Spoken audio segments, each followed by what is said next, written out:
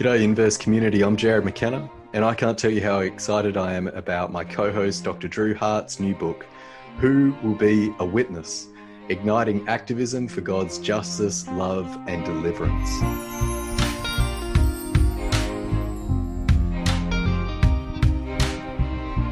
To quote that towering 20th century figure of God's justice, love and deliverance, Abraham Joshua Heschel, there are no final proofs for the existence of God. There are only witnesses. For Heschel, much like the Hebrew prophets and that nonviolent Messiah of justice named Jesus, faith is not merely to be believed, faith is to be embodied. Drew Hart is fast becoming a go-to voice for articulating a practical and prophetic embodied faith in our time. In these additional episodes, alongside our regular interviews, I think you'll hear why. Over the next coming weeks, we will interview friends and co-workers in what John Lewis called Good Trouble to discuss chapter by chapter Doc Drew's new book. These conversations were recorded in community with friends from around the world as part of Inverse's ongoing work to create formation experiences that deepen our witness to God's justice, love, and deliverance. So grace and peace to you. Enjoy this conversation on this chapter in Drew's new book. It is my pleasure to invite my friend, Dominique Gilliard. He is the Director of Racial Righteousness and Reconciliation for the Love, Mercy, Do Justice initiative of the Evangelical Covenant Church. And he's also the author of Rethinking Incarceration, an excellent book advocating for justice that restores. And in this book actually won the 2018 Book of the Year Award for InterVarsity Press. Gilliard also serves on the board of directors for the Christian Community Development Association and Evangelicals for Justice. In 2015, he was selected as one of the ECC's 40 under 40 leaders to watch, and the Huffington Post named him one of the Black Christian leaders changing the world. It is my great pleasure to invite my brother, Dominique Gilliard, into conversation. How you doing? Hey, man, I'm feeling blessed, feeling energized by this chapter. Awesome, brother. Awesome. Before we jump into the book content, I wanted to, number one, folks may not be as familiar with the Evangelical Covenant Church. I know initially when people hear evangelical, they don't imagine that there could be a position of Director of Racial Righteousness, right? Now I know a little bit about the denomination, but you want to say a little bit about, just this kind of unique evangelical denomination that creates enough space where you can have a position like Director of Racial Righteousness as a role that you take within that denomination. Yeah. We are not the traditional evangelical in that regard. We still got work to do. Let me be clear about that. But we are the first European origin denomination to cross the 20 percentile marker in regards to ethnic participation denominationally. And we're actually knocking on the door of 30% non-white participation within our denomination. We've ordained women to all levels of ministry for the last 42 years, so well above ahead of the curve in that regard. We, within our denominational structure, the multi-ethnic mosaic is the second ring of our mission and vision of what we believe it means to live into the kingdom on earth as it is in heaven. And so really trying to have real conversations.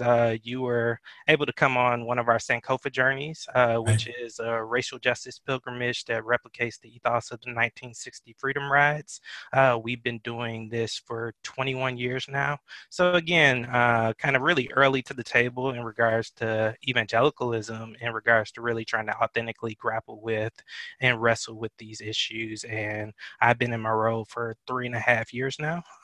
And so there's a lot of the other denominations, main lines even reaching out and saying, hey, what's the structure of your job? Because we'd like to implement something like this denominationally to give our people a vision and some biblical discipleship around what does it mean to really understand racial righteousness as a biblical call and reconciliation as a part of the heartbeat of what it means to follow our Lord and Savior Jesus Christ. So, Awesome.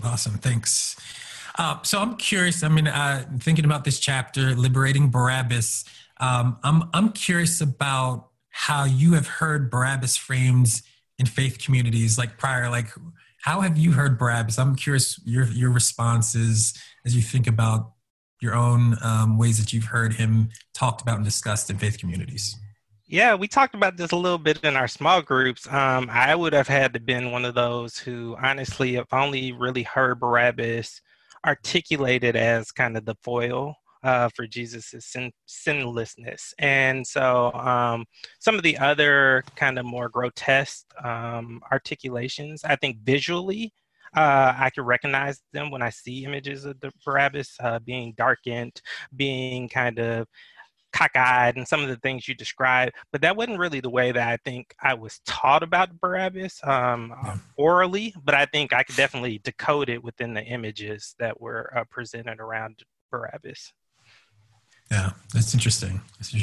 And I'd even say, honestly, within my not paying much attention to Barabbas, the whole Jesus Barabbas connection was actually new to me and really revolutionary in its scope and meaning. I think that was the part we can circle back, but that was the part to really lay bare kind of the heart of the chapter for me in regards to if we really understand the duality of Jesus and Barabbas for all the way up until the full manifestation of the vision of freedom, then it really lays bare before us a question of how do we truly define freedom and how do we believe that freedom is actually manifested? Is it really through a nonviolent, a militant nonviolent savior, or is it through the tools of empire? And so I really love that piece of it, and we can circle back. But that was probably the crescendo in regards to the connection that I hadn't seen in Barabbas and Jesus, and what it means to why it's so vital that we do liberate Barabbas. Yeah. Oh, that's awesome. Yeah. I mean, I'll be honest, like I remember, you could say this chapter was, a long ways in the works. Like way back when I preached a sermon after I graduated college at the church. I was a youth pastor and which had like the kernels of this. And ever since then, it's just been kind of unfolding and unraveling and kind of putting together. And so this chapter was inevitably going to show up somewhere. And in fact, I remember when Jared and I were first talking about even doing the podcast together. And I don't remember how it came up, but he had mentioned Barabbas, and I was like, "Wait a minute, that's in my book." So, so it's just, but I do think it is a pretty paradigmatic kind of moment when you realize the role that Barabbas has in the gospel story, right? And the way that the implications that it has not only for Barabbas but then also for Jesus, and what that says about who Jesus is, I think is pretty significant as well. Yeah. So one of the things that is interesting for me, like I know that you work with incarcerated people. That's some of what you do in your work. People who are often demonized, stigmatized, kind of put through different lenses. So in this case with Barabbas, he's incarcerated, right? He's captured as a political insurrection. Why does it matter how we talk about people who are incarcerated? Why does it matter the language that we use, the categories that we use, and whether we stigmatize people in that kind of way or not? Yeah, I think it profoundly matters because what we slowly but surely have been socialized to do is to dehumanize our brothers and sisters who are behind bars, to create these categorically different realities of us and them, where what's okay to do to them would never be permissible to do to us. And we force our sisters and brothers and children to don the scarlet letter of incarceration for the rest of their life, in a way where we say that people are supposed to serve time to be reformed and then come back into our communities. But when they come back, they face over 44,000 legal consequences that put restrictions on their life for the rest of their life. We strip them, if they have felony convictions, from the ability to be able to get education that will allow them to truly turn the next page in life, and we bar them from governmental assistance and voting rights and all these things that would really allow them to not only just return to our communities, but to return to our communities as leaders who can help our communities be safer places. We don't have that vision for incarcerated people. And Brian Stevenson said it this way. He said, we need more believers who believe that Sauls can truly become Pauls.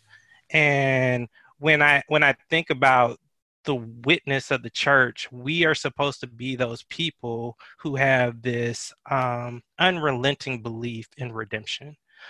This unrelenting belief that no person is forever defined by the worst thing that they've ever done. And that when we start to typecast folk who are behind bars without knowing their experience, without knowing the circumstances that gave rise to the offense they may have created, but also not knowing how many people behind bars are falsely incarcerated and shouldn't be there. And if they are there, a lot of times are only there because they're too poor to be able to afford their bail. And when you are locked up and don't have a chance to work with your lawyer, it has like a 90% impact on your likelihood of actually being able to be proven innocent if you actually are innocent. So all of these factors are at play.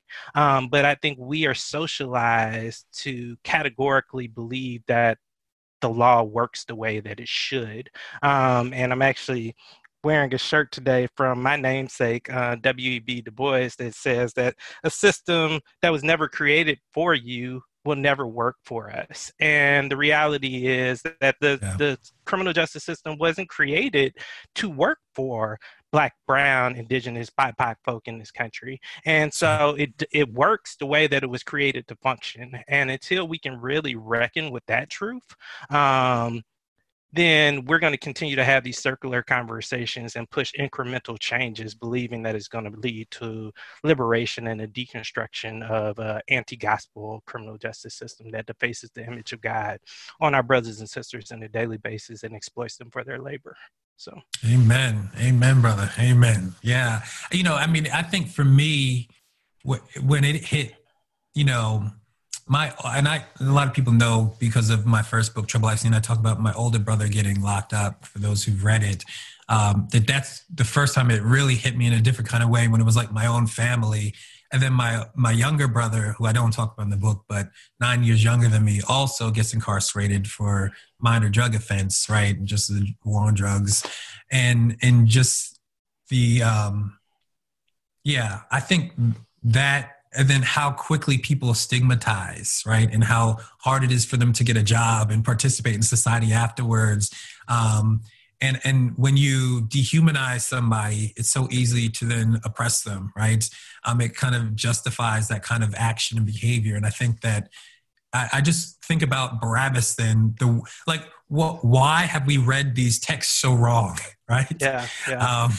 And it's almost like intentionally dehumanizing Barabbas in such a way that we will not then empathize with those who are oppressed in our own society. We can justify and kind of dismiss because we can't see Barabbas's full humanity. We can't see the humanity of others, our brothers and sisters in our society as well. Yeah. Yeah. Not only can we, but we do.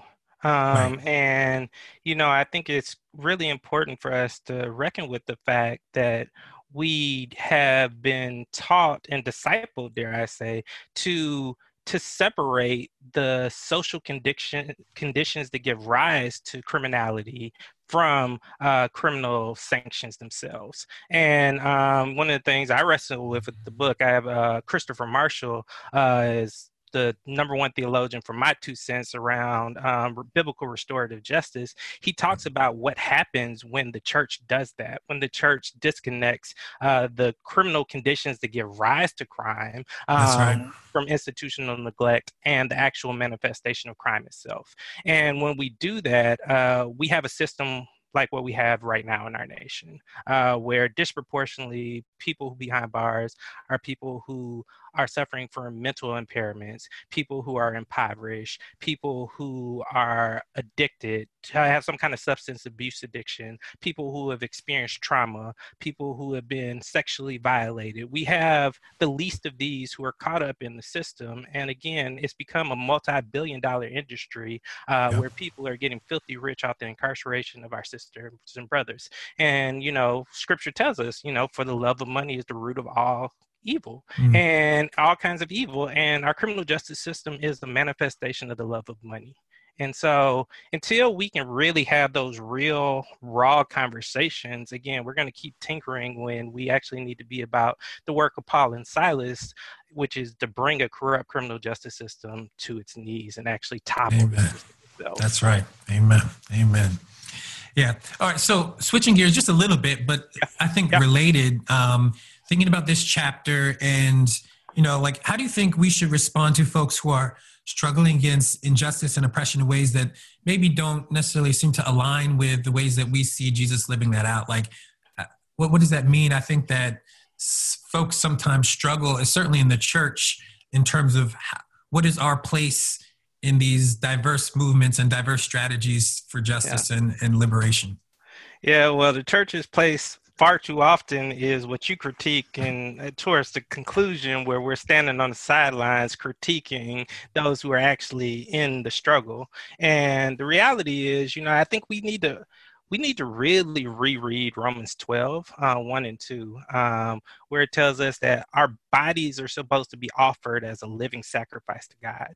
There are very few things that actually cause us to offer our bodies as a living sacrifice to God, like protesting, like actually literally putting our lives on the line, knowing that we could be killed for the struggle, but the struggle is not our own struggle. It's a gospel struggle. It's a kingdom struggle. And we will be part of the martyrs who've gone before us, part of the great cloud of witnesses who've actually said that the gospel is actually still good news when it costs me something, when it can even cost me my life.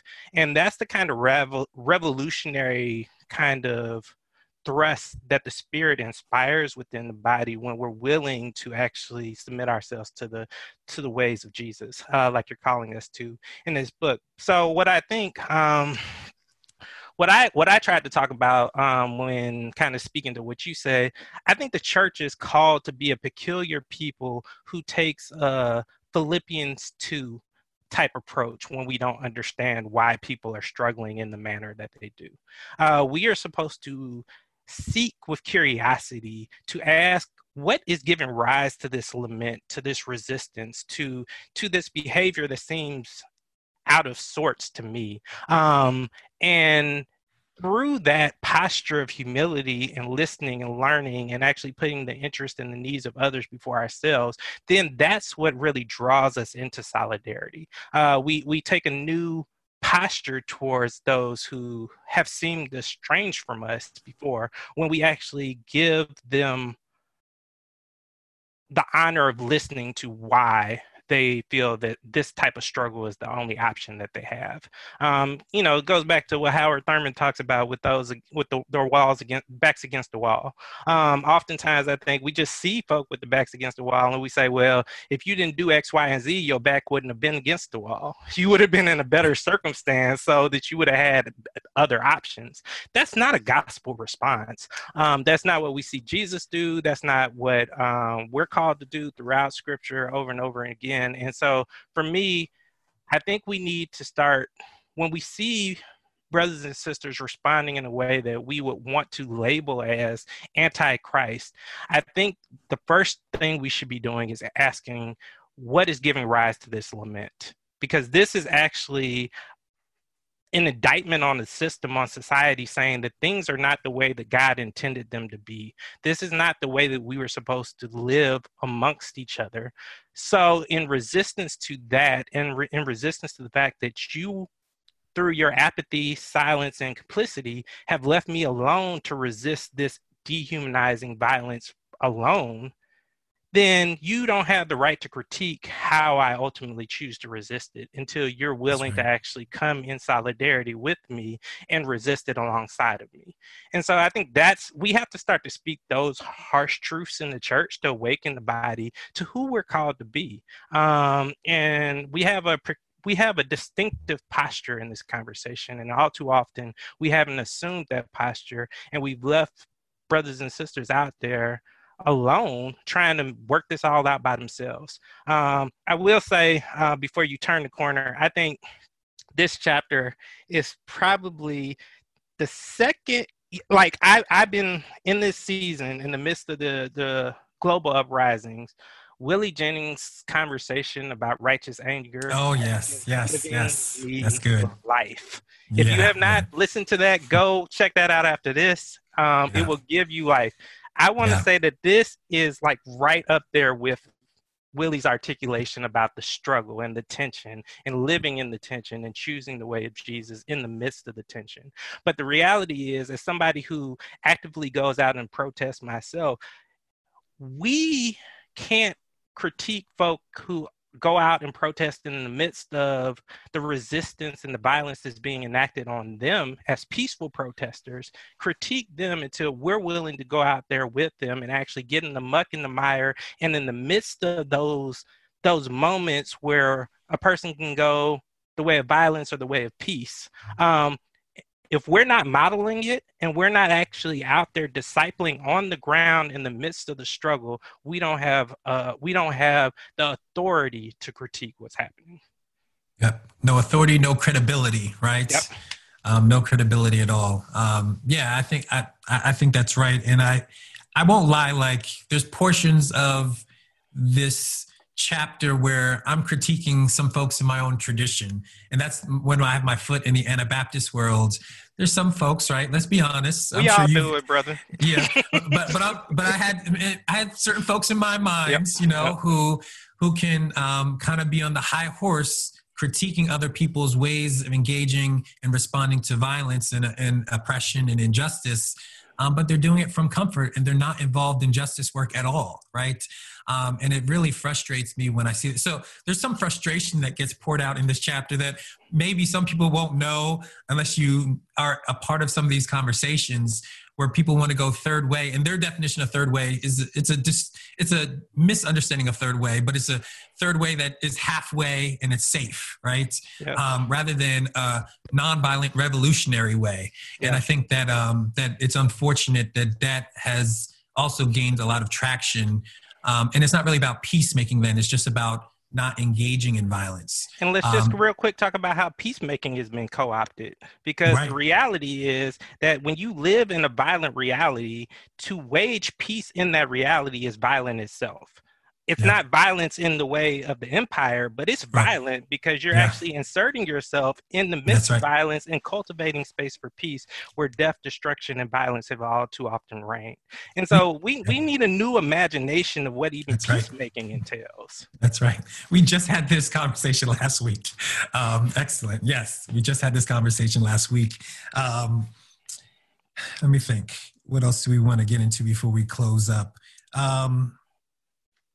Do you have suggestions? I got something I wanted to... Yeah, you go. One of the things that I thought was really... And, it wasn't even your writing. It was actually you just quoting scripture, but it stood out to me in a different way this time.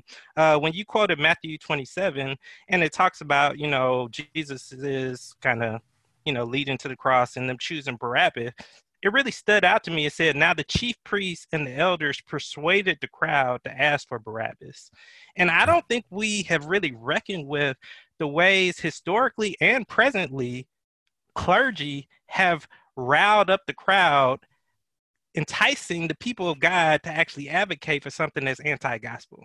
And I think we got to reckon with that in this moment, where we got preachers in this country talking about we need to get ready for another civil war and to arm ourselves and to get ready for what's about to happen. Like, we have to really reckon with the fact that the violence that is so persistent in our nation would be impossible if it was not for the theological legitimization of Yeah. the church, historically and presently. And the same thing would be true for elected officials as well. And so I think we need to really start to reckon with what does it mean to hold authority figures accountable to the faith that they proclaim, because all too often it's just this nonsensical faith that you get into next chapter, where it's just this co-opted articulation of I'm with Jesus, but everything that you embody is imperial in nature. And so I think we really gotta.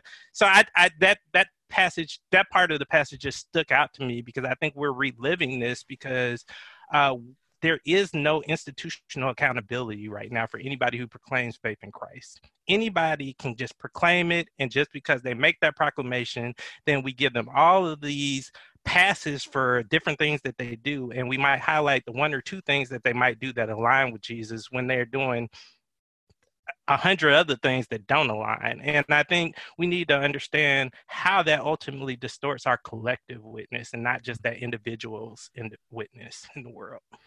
Yeah, that's so good, brother. That's so good. That's so good. I think there's no question. I mean, I was in a conversation earlier today, and I was making the point around, I mean, this was in terms of slavery, but just the theologizing that went on to create that kind of systemic violence, the weaponizing of the Bible to create that kind of system of violence.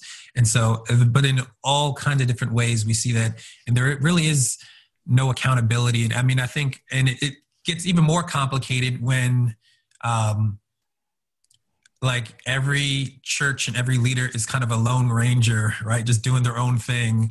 And so they're not in community and not accountable to others, right? In any kind of meaningful way. And sometimes there are folks in community where the whole entire denominations have gone off rail, and that's a whole nother problem. But I do think that those are real issues that I think we have to kind of grapple with and figure out, like, how do we move forward as the church, and not in a way that it's not necessarily silencing people, right? That's not the answer. But how do we engage in meaningful, substantive conversation and dialogue where critical conversation accountability can actually happen in that space? All right. So then much. Lastly, I'll just say, Yeah. I really appreciated how you just make us reckon with the reality of, our sister was talking about solidarity earlier. I do want to say, I think that we have to be really careful to make sure that we don't allow this truncated articulation of solidarity to basically superimpose itself on the true definition. So the truest definition of solidarity is the incarnation. It's Jesus choosing to leave the shalom of heaven and enter into the brokenness of the world, knowing what he was going to endure in the midst of our broken reality. Like, that's real solidarity from within, with us, with the people, for the people, by the people. Like, that kind of solidarity is not what we see in the midst of protests and different stuff going on today. Like, so we have to, those are categorically different.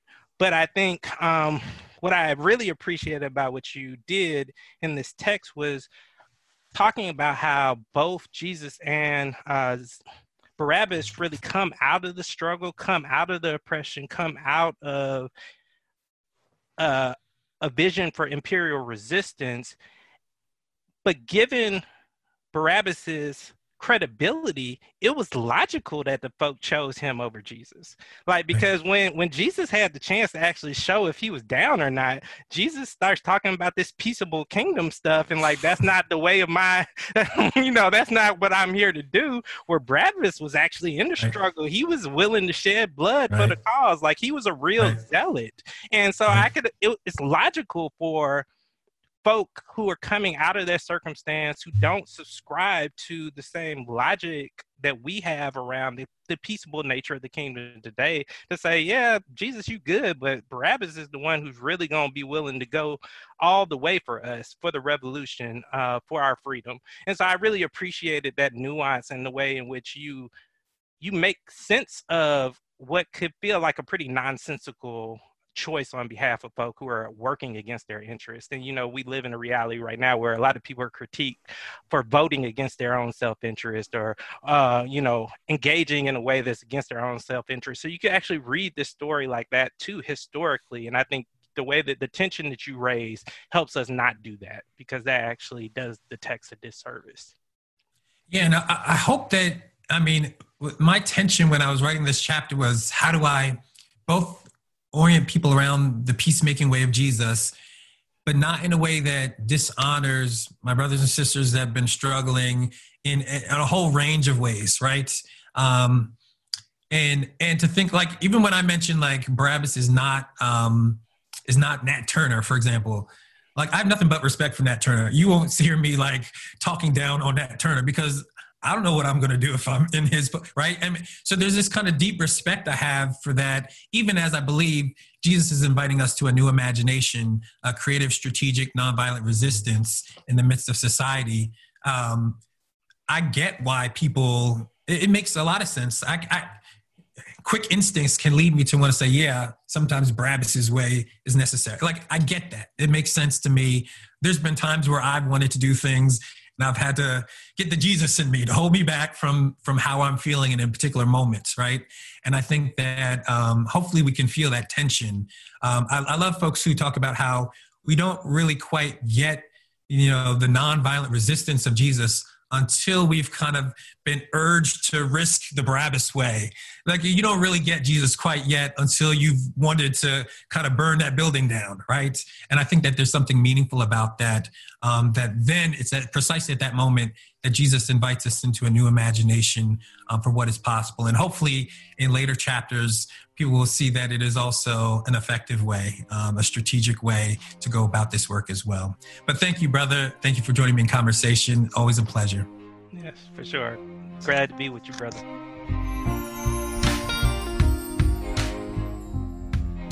If you want to be part of this growing global community, you can find more details on our Inverse Patreon page. We are seeking to practice a Jubilee economics to make these experiences accessible to everyone wherever you're found, be it in remote communities in the Kimberley, or a township in Cape Town, or downtown Berlin, or on the south side of Chicago, or the suburbs of Sydney. We want to make this accessible for you, so let's work to do that together. We will get through this, exchange our pain now for gain. That's why I see